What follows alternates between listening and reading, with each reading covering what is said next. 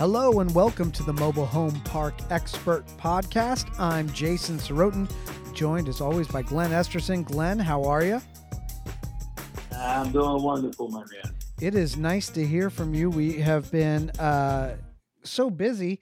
We haven't done enough of these, so I'm glad that you hit me up today because just when I thought that the mobile home park industry was going to be down and out with the coronavirus, somebody on your team, a guy we're about to meet, broke a state record for a mobile home park sale. That's crazy. He did. And we're closing deals, often and frequently. And at the same time, it's if anything, the coronavirus has shown the MH industry exactly how strong it is and how much of a gut punch the economy can take, and us in the industry not really having too much effect from it. Rent collections across the board are on par with where they were pre-COVID, and deals are still going under contract, deals are still getting listed, deals are still going getting sold. And in this case, it was a heck of a sale that my teammate Brandon did. And let's introduce him real quick. So joining us is Brandon Pearson. Brandon, how are you? Doing well. Hey, thanks for having me. Yeah, congratulations, man. Quite a feat. We can't go into all of the details, of course, but can you take us through, how long were you working on the sale? When did it originate? How did it close? How did it go down? And then on the other side, I'm curious just how you felt when it all went down. Absolutely.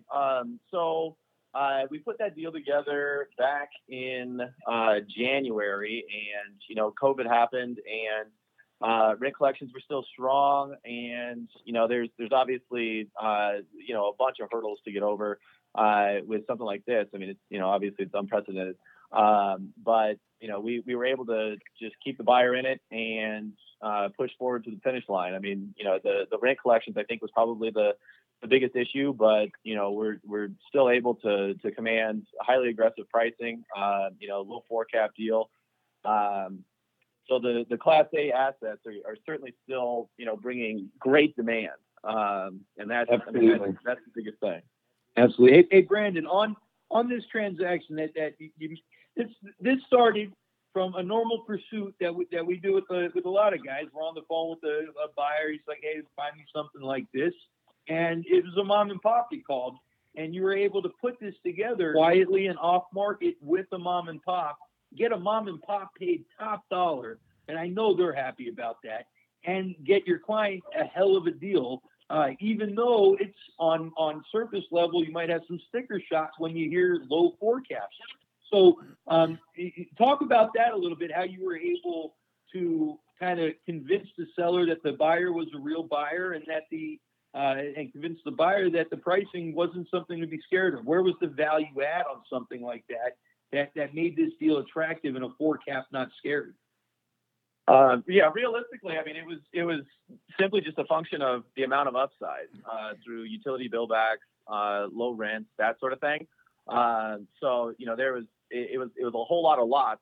So, each one of those lots that gets the utility bill back makes a big difference. And, they were able to go in there and, just kind of see the vision of the park itself and, able to make sense of it. So, it might sound gaudy, a low 4-cap deal, but, in all reality, they're going to operate it at a pretty attractive rate, in my opinion. And, that should be sooner rather than later.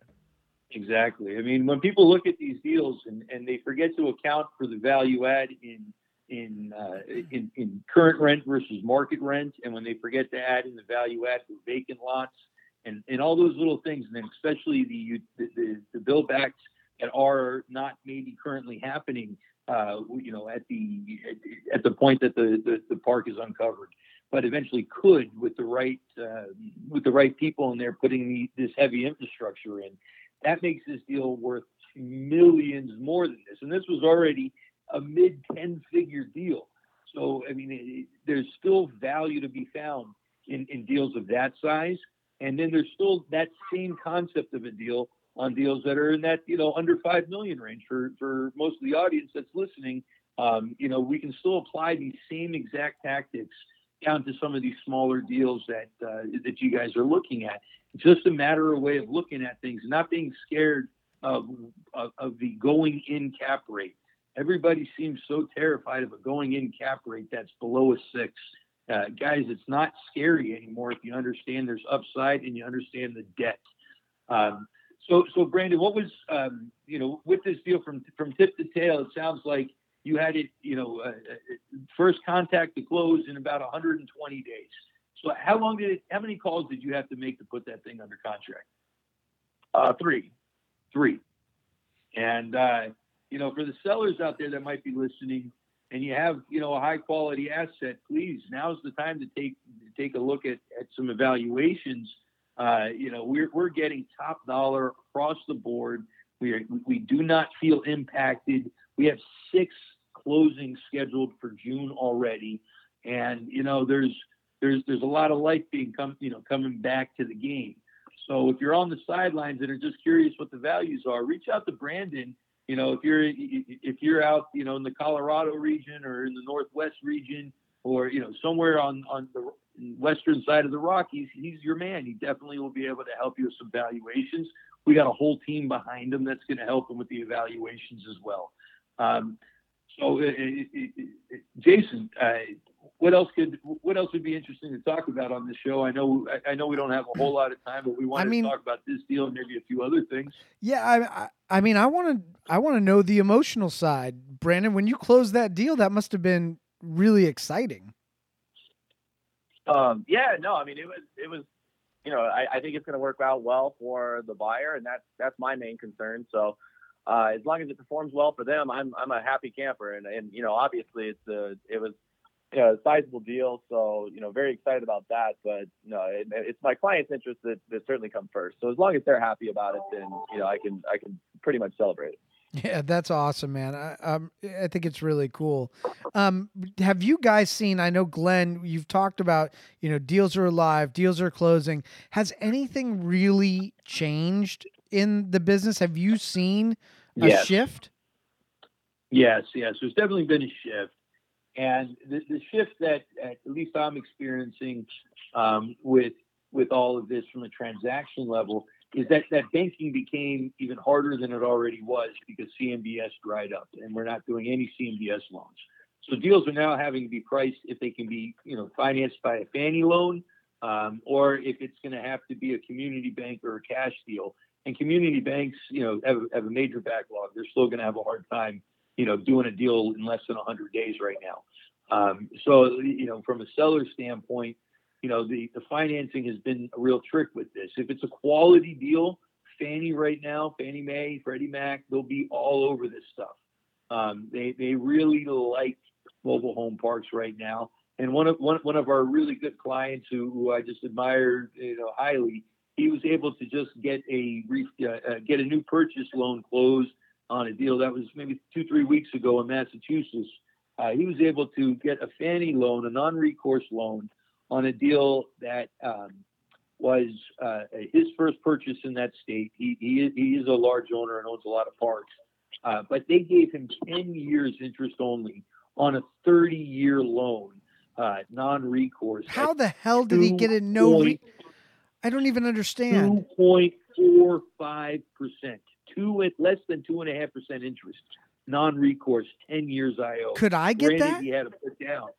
I don't know if anybody can get that. He's kind of climbing up the ladder really quick and he's got some great connections in the banking world. But these things do exist, and the stories for the guys that are qualified are able to do that.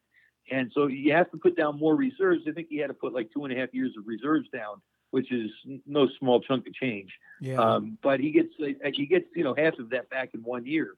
And with a low interest rate and interest only like that, it makes it very attractive. I don't think on the deal that Brandon just closed, we were privy to the financing side of it. But Brandon, I am curious, what was there agency debt on this, or how did that look on this deal? I can say that it was agency debt, and it was a phenomenal loan. Outside of that, I can't really disclose much else. But it was a solid loan. Yeah. So and that's what we're seeing across the board for guys that are qualified. If you got 10 or more, properties, and you got $100 million maybe worth of assets, you're probably going to get some insane type of financing right now if the park itself qualifies for Fannie type of debt, paved roads and all that kind of stuff. But the lending world is open, but it's a small window of people that are able to do that. And so the effects from COVID have had, we lost financing. That caused a lot of sellers to pull out because most sellers with good parks are not going to sell in a down market. They want to only sell at the top of a market, right? And they're only willing to get paid top price. So by them pulling out of the market, we've seen, all these buyers coming to the market thinking there's, blood in the water. It's actually, even though our cap rates haven't receded at all, debt has gotten cheaper and our prices didn't go up as they typically do because we typically chase a cap rate, 1.5 to 2 points above what the achievable debt is from a bank for that deal. We aren't doing that necessarily right now. We're it's kind of maintaining more of a 2 to a 2.5 point spread. Whereas before COVID, that wouldn't have been the case. So it's really retaining a seller's market right now. And the buyers that are there that aren't looking for blood in the water are some of the best buyers out there. I'm under contract with numerous institutions right now, and they make my life so much easier to get a deal done with. There's not nearly as much emotion. But for the guys that are, buying their first or second or third park, it's going to be emotional and it's going to be harder to understand how to get to these numbers that are being achieved, especially when all your gut feelings and logic say the economy's in shambles right now, or will be, or might be, or it can be with enough time if we don't get back to work and all these things.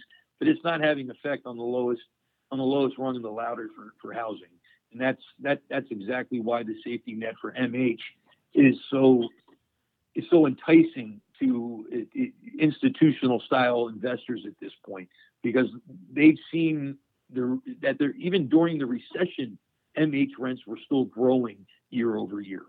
And now we're going back into what might be the same kind of recession, maybe smaller, maybe bigger. We don't know, but we're pretty confident that that collections as a whole are going to remain pretty solid for MH above any of the other real estate verticals that we're following. So what else is going on with you guys? What kind of deals do you have going on? Anything that might interest me? Sure. Yeah. We got, we're a shoe for every foot, right? I mean, we got a lot of great guys on the team and we source deals. I mean, geez, we're closing a deal that's $335,000 or $45,000 here in 3 or 4 days, 5 days in North Carolina. And as you heard, we just closed the deal up in the mid 10 figures, up in the Northwest. And, we do everything in between, right? Right now we have about $100 million plus or minus of parks, listed and or under contract. I think about 2/3 of them are under contract right now. And these aren't just contracts that have only been getting extended. These are newer contracts. I just put a $24 million portfolio up in the Midwest under contract.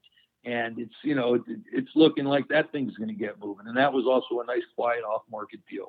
And so things are moving on all levels, but the buyers in that below $1 million range are having the hardest time getting to the finish line. But we have deals for everybody. Brandon, you got a couple nice deals. Why don't you tell them about a couple of your deals? Yeah, we got a deal down in Colorado Springs right now listed. 3.7 million, 55 lots. Phenomenal mobile home park market down there. We've got that. We've got what's the upside on that one? I mean, realistically, it's a little bit low in rent. So there's a little bit of room on that. And then there's opportunity to do a utility bill back as well. So, you can buy it. You could reduce, what was it? It was $70,000 of utilities expense in that deal? Yeah, around there, 65. Around there? Yeah. I mean, that'd be a solid deal for anybody that's comfortable with Colorado Springs. And Colorado Springs is one of the hottest markets in Colorado. And this is a nice little park. It's a mom and pop park, and it's got value add. And this is the kind of stuff that, it really flies off the shelves once people start kind of hearing about it. And you got another nice deal too. Tell us about that one. Yeah, we've got a deal right here in Inglewood, 20 lots, 1.7 million. It is a little bit price heavy, but the location, I mean, it couldn't be any better. It's right there on, yeah, it's on one of the main thoroughfares through Inglewood to Denver. So, yep. I mean, there's plenty of public transportation right there as well. It's got excellent ingress and egress. This is not a mobile home park that stays a mobile home park, is it? It's a future land development of some sort.